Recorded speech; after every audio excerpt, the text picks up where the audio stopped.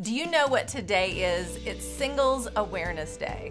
The day after Valentine's is a day that singles everywhere can say, hey, it's great to be single. Or maybe it's more like, thanks for reminding me I'm single. But no matter how you look at it, I wanted to take this opportunity to focus on a love lie singles may believe.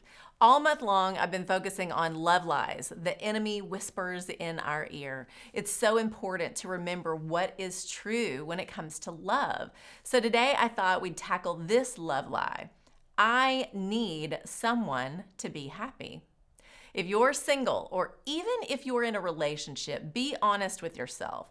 Do you believe you need someone to be happy? What is true when we find ourselves constantly searching for someone to make us happy? We all have a story and a life to live. I realized a long time ago that my story and my timeline of events looks different than yours, and that's okay. Proverbs 16:9, a man's heart plans his way, but the Lord directs his steps. If my happiness is based on the plans or what I think I need, I'll come up empty every time. I must first delight myself in the one who has every step I take ordered. It doesn't mean I don't dream and pray about the desires of my heart, but it does mean I trust God with those desires and His timing. In that place, I rest content. Those words have stirred around in my heart recently. I rest content. Do you rest in contentment with your life and where you are in this season? Therein lies the peace and joy. How do we get to that place? Proverbs 19:23. The fear of the Lord leads to life. Then one rests content, untouched by trouble.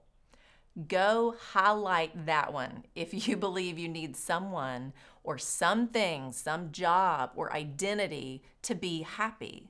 The fear of the Lord, which is basically acknowledging He is perfect in all His ways and over it all, is what leads to life and being satisfied in it. There's happiness. When you know the love of God and understand His love for you, your heart can't even contain the fullness of joy, peace, and love the Father lavishes on you. You have no need to look for it anywhere else. Here's a prayer for anyone that's searching for that love. Ephesians 3:14. For this reason, I kneel before the Father, from whom every family in heaven and on earth derives its name. I pray that out of His glorious riches, He may strengthen you with power through His Spirit in your inner being, so that Christ may dwell in your hearts through faith. And I pray that you, being rooted and established in love, may have power together with all the Lord's holy people to grasp how wide and long and high and deep is the love of Christ, and to know this love that surpasses knowledge, that you may be filled to the measure of all the fullness of God. When you are rooted in the love of Christ, you are known fully and loved so deeply you can't even understand it. There is no other joy or happiness that can compare or be found. That's the truth.